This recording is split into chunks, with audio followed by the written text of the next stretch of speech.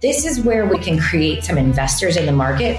So the big question is, what are top agents doing to absolutely crush it in real estate? To get the answers, we interview the top real estate agents to learn their secrets to success. If you would like one-on-one access to over 26 of the top agents in the country to help you scale your business, then head over to eliteagentsecrets.com/partner, or you can just click the link in the description below. My name is Andrew Dunn. And my name is Peter Michael. Welcome to Elite Agent Secrets. Hey guys, what's going on? Welcome to another episode of Elite Agent Secrets. Today I'm joined by Erica Diaz, right out of Orlando. She's been in business since 2015 and she's grown her team now over the last few years. Now she did 100 mil in 2017 and now they are shooting for 200 units last year and about 344 units this year. Now, get ready. She's also a mom of four and a lover of Jesus. So I am very curious of how the hell do you do 100 million? You're still a mom of four, have other obligations, other commitments, and you have absolutely no excuses, Erica, from what I can tell. So super excited to have you on the show. Thanks for having me. I'm excited. Yeah, before we got chatting here and we started rolling, we started talking about our topics. So today we're going to be covering a little bit about the database and topic number 1, time blocking in topic number 2, and recruiting in topic number 3, because we all know we can't do this many units completely alone. I'm assuming we have to have a little bit of a team. So before we do that, why did you get started in 2015?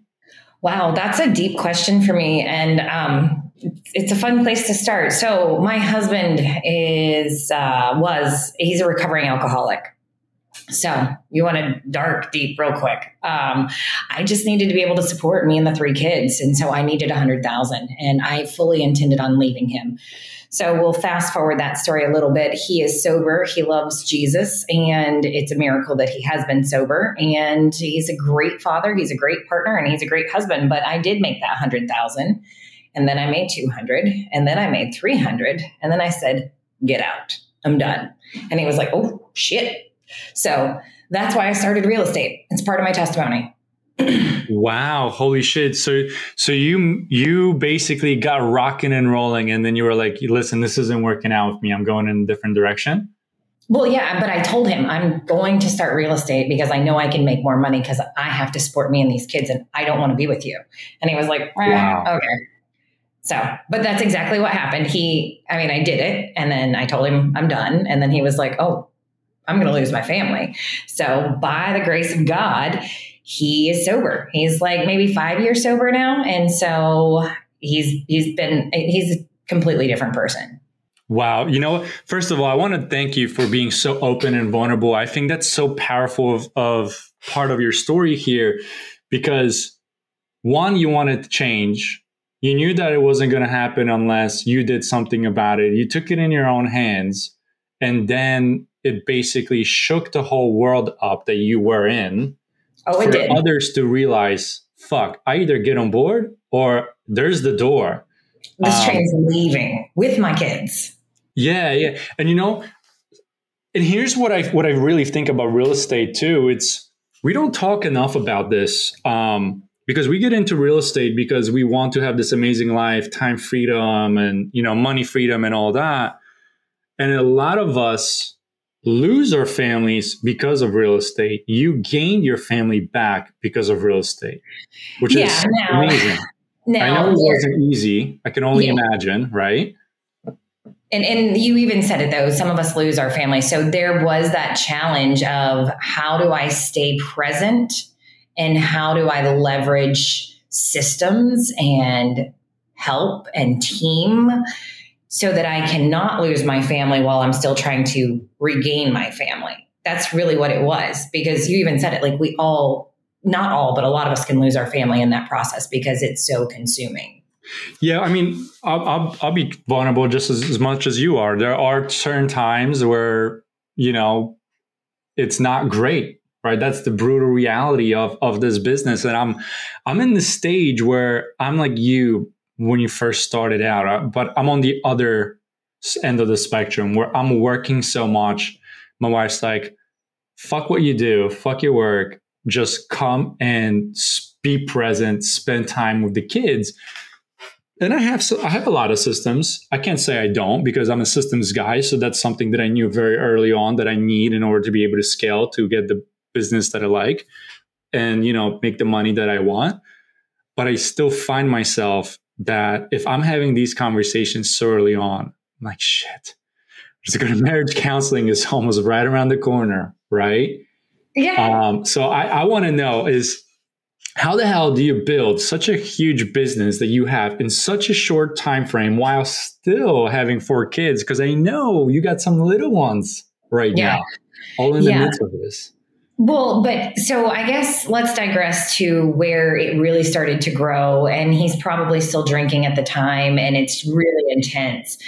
I meet with one of my mentors, Beth Woodall, over at KW. I'm not a KW, but she kind of took me under her wing and she said, where are you at in the marriage game? Like, are you close to divorce? Are you marriage counseling time? Like, where are you at? I'm like, probably closer to divorce. And she was like, well, he's got to quit drinking and you've got to leverage time. You've got to leverage your income. You've got to leverage this and you've got to bring an assistant on.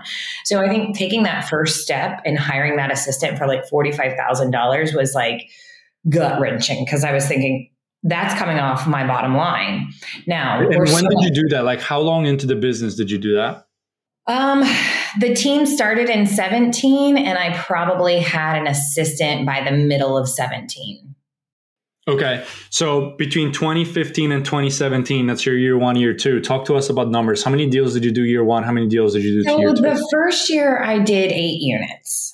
And I was like, hey, this is cool. But, average prices were less back in 2015. And I was like, I'm making 60,000, I don't know, something like that. And then the next year I did 16 units. And I'm like, okay, so I like this double thing. So then the next year I did 32 units. I'm like, all right, we're going to do this again. So the next year I doubled it again. And that's kind of been our trajectory since the inception, is just double every year. So we did not double this as you're getting bigger, it's harder to double those numbers, right? So sure, of course. We projected a 42% increase, and that's what gets us to our 344. But how we get there, we had to change what we were doing, because if we were going to keep doing the same thing over and over, we weren't going to get different results. So we can kind of jump into what we've changed in hopes to see that growth. And it is working. Wow. I got so many questions. Where do we go from here? We're talking about topic 1, database here. How big of database did you have? Why are we talking about it? Was that a big portion of your business and doing $100 million? No, it wasn't. I was blessed by some of my lender partners about little over a year ago. And they were like, hey, let's dig into your organization. You're very lead heavy. You're very Zillow heavy. Let's dig into your organization and see if we can leverage something that you already have in your system that's not going to cost $30,000 a month, because that's what we're spending on Zillow right now. So I was like, I don't understand. So they started helping us dig into our database. I started coaching with Tom Ferry, and I absolutely love it. I'm a huge fan. And it really started to break down the systems. And so we got into the database, and I became our ISA temporarily. And, as the team lead, you don't think you're ever going to be the ISA, or everyone's like, why are you making the calls? But when I got into the database and I started calling some of these leads that had come through, I'm really good on the phone. I can talk to you like, hey, so you bought a house. Wow. Can you just tell me, did you work with a realtor locally? Oh yeah, I worked with Becky. Oh, Becky, how was she? Tell me a little bit about her. So I can find out who they worked with. They were a lead that came through. They were in my database. They died in my database. Another agent resurrected them, took them to the table. That's not good. I went through enough of the database to identify a $360,000 commission leak in a 12-month period. And if that's not enough to change your business model, you are not of the growth mindset, and you will not survive this industry, in my opinion. I would agree. It's funny how God works, or what universe, whatever y'all believe in, right? Audiences take it with a grain of salt here.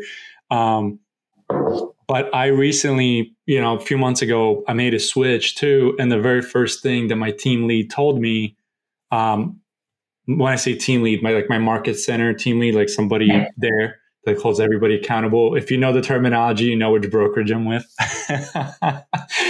And he goes, bro, you got 4,500 people in your database. You're missing 2,000 emails for them. And they haven't heard from you in like 10 or 15 years. Because keep in mind, I have not been in real estate for as long as some of you that are listening. But I was in the lead gen business. So for me, it was like, fuck this. I'm just going to turn on my paid ads, my advertising, top of the funnel. I know eventually 6-12 months on the road, they're going to convert. I'm going to work them. I'm going to grind. I'm going to make my deals, which I did. I have a very dialed in system that can spit out six figures in GCI. But he told me database. Yeah. Bro, your 36 touch point, your database. Yeah, it's true. Call them. And I'm like, well, who do I call? He's like, it doesn't matter. Just call them. Yeah. Well, and that's been one of the hardest things as we pivoted from last year and we went into restructuring and we started to dig into that database and we had high accountability. Not all of my top producers liked it. I lost 3 in January. So I lost my 3 very high top producers and they went off on their own, and that's fine. But they didn't like the accountability piece. They didn't like the database entering. They're so used to just flying by the seat of their pants from 2021 and 2020 and 2019 that it didn't resonate with them that you've got everything you need right here in front of you. You just have to nurture it. Hey, I just wanted to jump in here and let you know if you would like access to over 26 of the top agents in the country to help you scale your business, then head over to eliteagentsecrets.com/partner, or you can just click the link in the description below. Now back to the show. So let me ask you this. Let me play a little devil's advocate. Were they really top producers? Because anybody over the last 2 years could have been a top producer because it really didn't take a lot of skill, right, and a lot of knowledge to put deals together. If somebody came to you, they had a pulse, they could fog up a mirror, and they were pre-approved and willing to pay over ask, they were going to get the house. There was literally no skill involved. Yeah. And I'm still seeing this now in today's market where you got these weekend warriors and fly-by-night cowboys that are still super unrealistic, that don't know how to negotiate, that don't know how to have a conversation, don't know how to be professional, don't know what the code of ethics really means. And they're telling me this, we're not doing a backyard drug deal here, ladies and gentlemen. Well, and you hit the nail on the head there too with the code of ethics and stuff. There was one agent that I worked with in the industry and I actually liked him, but he posted something on his social media up on stories the other day and it was like, safe neighborhood, great for families. And I was like, oh, damn. Pretty sure that's a fair housing issue right there. And so I side messaged him. I was like, you should probably take that down. I like you. You're a nice guy, but you're going to need a little bit more education here. And he was like, why do I need to take it down? I'm like, just take it down. It's a fair housing violation.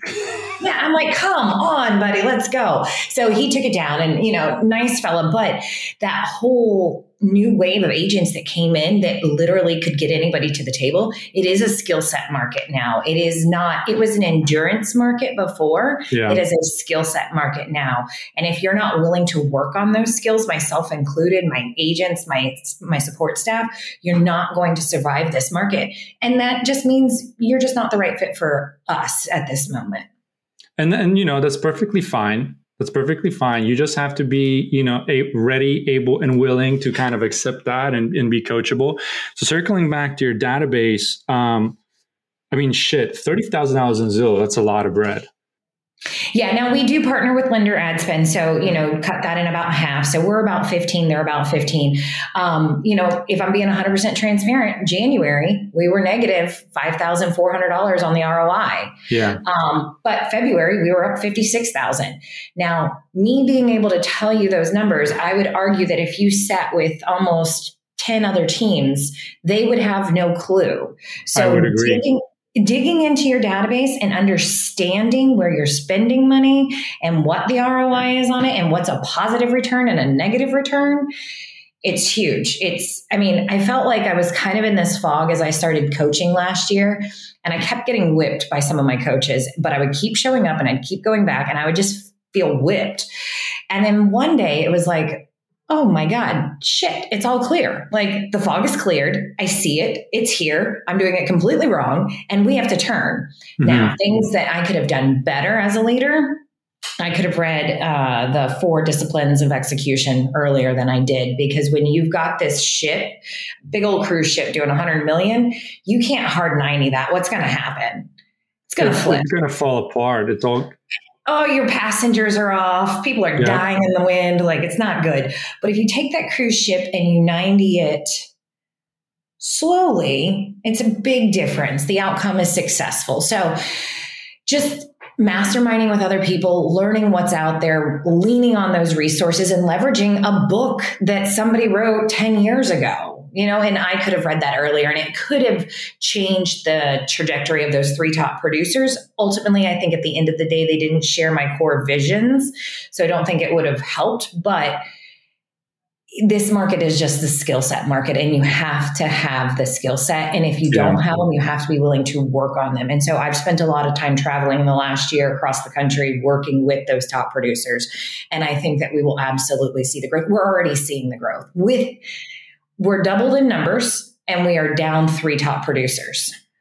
So having a very lead heavy business and then implementing database, what does that mean? What did you do, and what did you do differently when you started picking up the phone, being your own quote unquote ISA?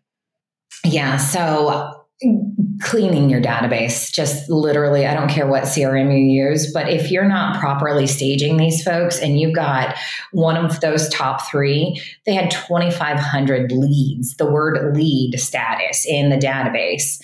And you can't work more than 10, maybe 25 leads. Leads are people that are not converted. You don't know if they're a warm buyer, a cold buyer, future buyer. A lead is just that. It's a lead. So identifying what the different terminology is, which sounds so basic, but this is really bringing it back to the basics. Hey, agent 1, you have 2,500 leads. You need to be calling them, 10 times in 10 days. Can you call 2,500 people 10 times in 10 days? No. So identifying this person bought a house 2 weeks ago, probably not going to be selling. Put them in a different future tag. Put them in somewhere that we can nurture them and warm them up. So just getting in and cleaning that database was step number 1. And that was painful. And it's still going on. It's taking weeks, and I don't even have, I have probably about 4,500 people now, but I had like 600-700 initially. Then I started adding to it, and you're right. I thought I could do it day 2, 3 days max. No. Mm-hmm. I'm still finding stuff in my database that I didn't catch the first time around. And I'm like, oh, shit. Yeah. Right. Well, and right now, the rest of the team is on a Zoom right now with a consultant that we brought on to help journey through this. We're 6 months in it, and we're still messy, but I would say that we are probably a lot less messy than 90% of the teams across America. And it's because of this. But if you would have met me 6, 8, 10 months ago, I would have been like, we have a CRM. Everything funnels in there. No one logs in it. We have no idea what's going on in there. So now I can identify that we are nurturing clients from there that were already there, that were already paid leads. And it's funny, one of them we have pending right now, they were working with one of the top 3 that exited. It wasn't like some crazy relationship, obviously, because when the new agent that just got their license got on the phone with that client, got in front of them, that client had no idea the name of the person that they spoke to. And they were happy that somebody was calling them because they were interested and they didn't know where to start. So now they're pending. Had my other agent done better, and this isn't about them doing bad or whatever, it was a different market, so they didn't have to do as good. But had they done better at staging it, nurturing it, and running action plans, leveraging the system that we're paying for, they could have stayed in front of that, and they could have procured that and went on down the road with it. And again, I identified 360,000 in commission leak. I equally failed my team, but how do I change that? What do I do to not do that again? I want that 360,000 in our bank account next time. So from a tactical perspective, if we had to summarize it to, let's say, the top 5 things that we can just go do this, do that, for the time that we have. Yeah. Setting up the database and cleaning would be number one. Well, go to topic number 2, time blocking. You need to time block your time because you need 2 hours a day in the beginning to just clean your database, stage them, categorize them, put them where they need to go. So that's the time blocking piece that is just huge. So basically stay on top of your database. That's I don't want to dive into time blocking just yet because I will, because I've done a very, very interesting exercise when we do talk about topic 2. I just want to make sure that people understand that database is not rocket science, but we make it rocket science. We make it like we're doing brain surgery. And I know this because I am guilty of it. Yeah. I was like, how do I work my database? You just fucking send an email on a monthly basis, 12 times a year, bang. But in that email, for the love of God, do not send a happy Easter or Jesus is risen. No, that's an additional one. Value proposition. What is your value proposition? Yes. Send value because my God, how many times do you log in your email from every Tom, Dick, and Harry lender and you see it's Easter, happy Easter. And I'm like, oh my God, you all use the exact same template across Orlando. Like, way to go, guys. Delete, delete, delete, delete. And now I'm going to unsubscribe you because I don't want this shit in my email. Exactly. Why? Because it's literally shit. That's the thing. Value proposition. So what is your value prop? What is your value add for them to click that open and not unsubscribe? Yeah. I think the other thing is when it comes to database, I mean, this is just 12 out of the 36 that we talk about, right? And if nobody knows what the 36 touch point is, the 36 touch point is this: 12 emails a year, right? A quarterly phone call, which gets you at least 4 more. So now you're halfway there, almost halfway there, right? Yeah.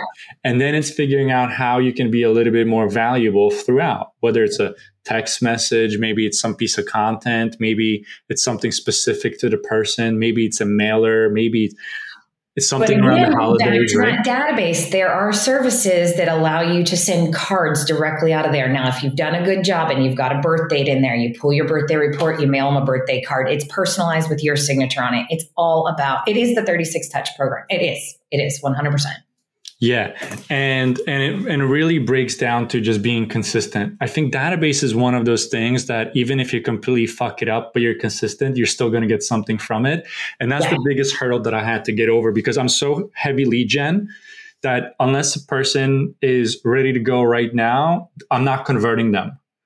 However, I've taken a step back just like you, and I'm like, okay, well, I'm spending all this money on these leads anyways. I'm not converting the 97%, because we all know 1 to 3% is ready to go right now, bottom of the funnel. Right.